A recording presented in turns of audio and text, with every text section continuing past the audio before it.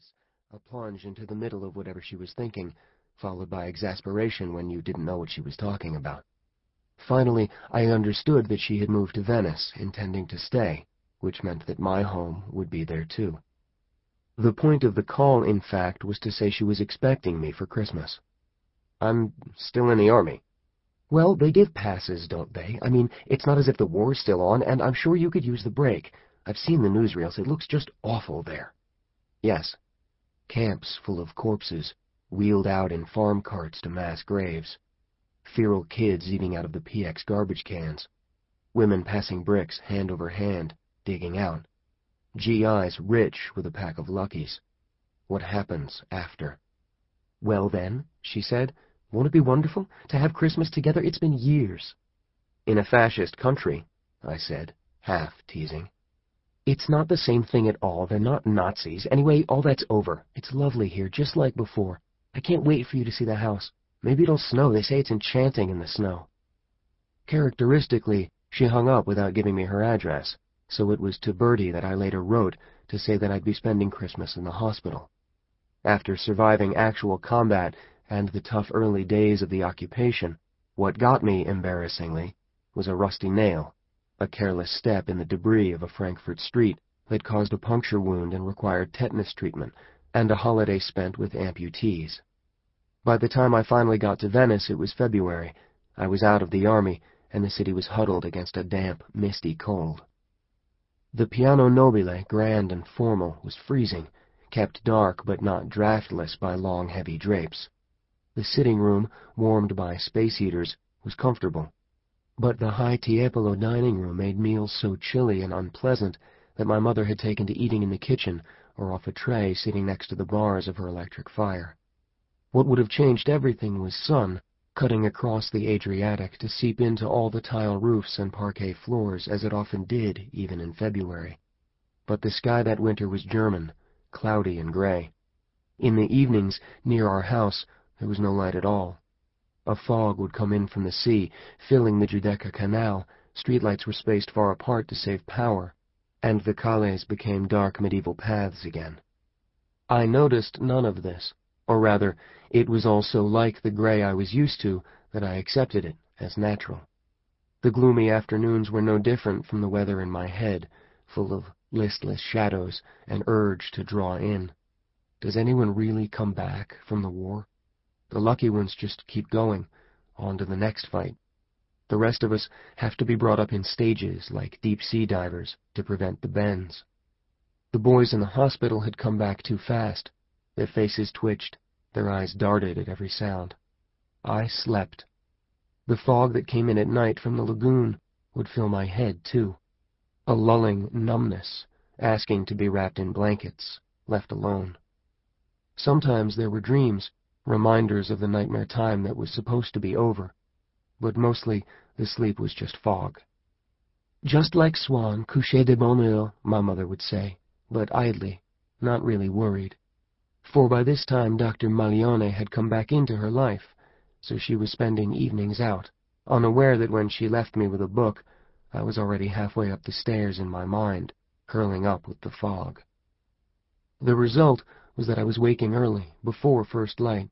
It wasn't insomnia. I slept deeply, snug under a warm duvet, but some automatic awareness that the light was about to change.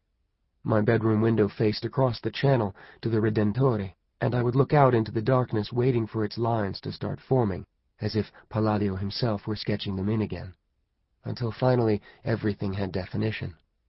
Then I would put on my heavy wool army coat and leave the house without making a sound, and begin my walk. The walk was always the same. First down along the Zattere, past the lonely Vaporetto stations. Just before the Stazione Marittima, I would turn into the calle leading to San Sebastiano, Veronese's church, and a bar for Stazione workers that was always open by the time I got there, the windows already moist with steam hissing from the coffee machines. The other customers, in blue workers' coveralls bulked with sweaters underneath, would nod from their spots at the bar, taking in the army coat, then ignore me, turning back to their coffee and cigarettes, voices kept low. Even at that hour, a few were tossing back brandies. The coffee had been cut with something, chicory, acorns, but was still strong enough to jolt me awake, and standing there with a first cigarette, it seemed to me that I'd never been asleep at all. Outside, there were a few more people, a boy in a waiter's uniform heading toward one of the hotels, an old woman in a fur coat coaxing a dog to pee, a priest with his hands in his sleeves staying warm, all the insomniacs and early risers I'd never seen before I became one of them. From San Sebastiano it was a straight path, only slightly angled by bridges, to Campo San Barnaba. No produce market yet, just a man hurrying toward the Traghetto station. Then right toward the Accademia, looping finally around the museum, then back through the back alleys toward Salute, past the great swirling church, and out along the Fondamenta to the tip. Here, huddled in my coat with my back against the old customs house, I sat for hours looking across the water to the postcard everyone knew, Ruskin's waves of marble, the gilt of San Marco catching the first morning sun, the columned landing stage filling with boat traffic, all the beautiful buildings rising out of the water.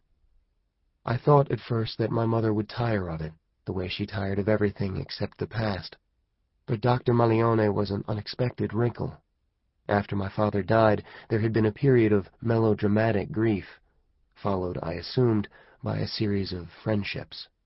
Then she had come back to Europe, not really looking for anyone, and suddenly, there he was.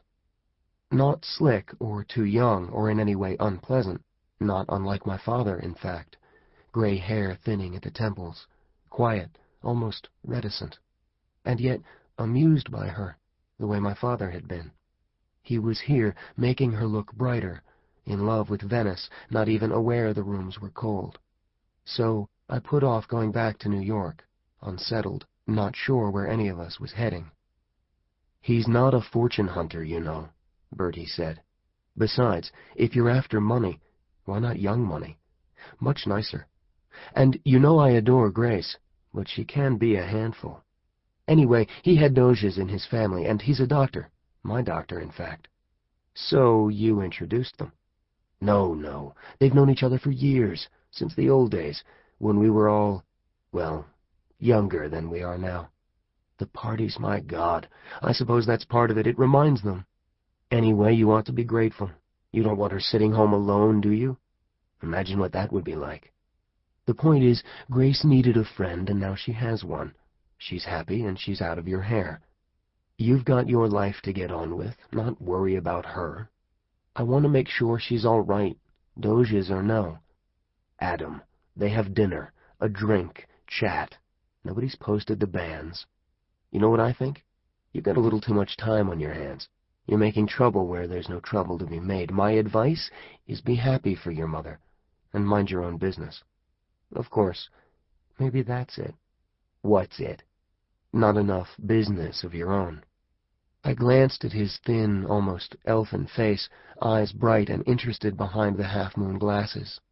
I don't want to be introduced to anybody. Fix up someone else. I don't fix people up. What's that, army slang? Yes, you do. I mean it, Bertie. I can make my own friends. People never do, though, you know? Have you noticed? You seem to, all right. He lit the cigarette, looking over the flame with an arched eyebrow. Well, I hire them. Oh, don't be vulgar. I don't mean like that. But I grinned anyway, thinking of the long line of research assistants. Young men known to be in the house, but rarely seen, like upstairs maids. One would think you were still 12 years old. 10. Almost, I said, still grinning. Anyway, too young for your black book.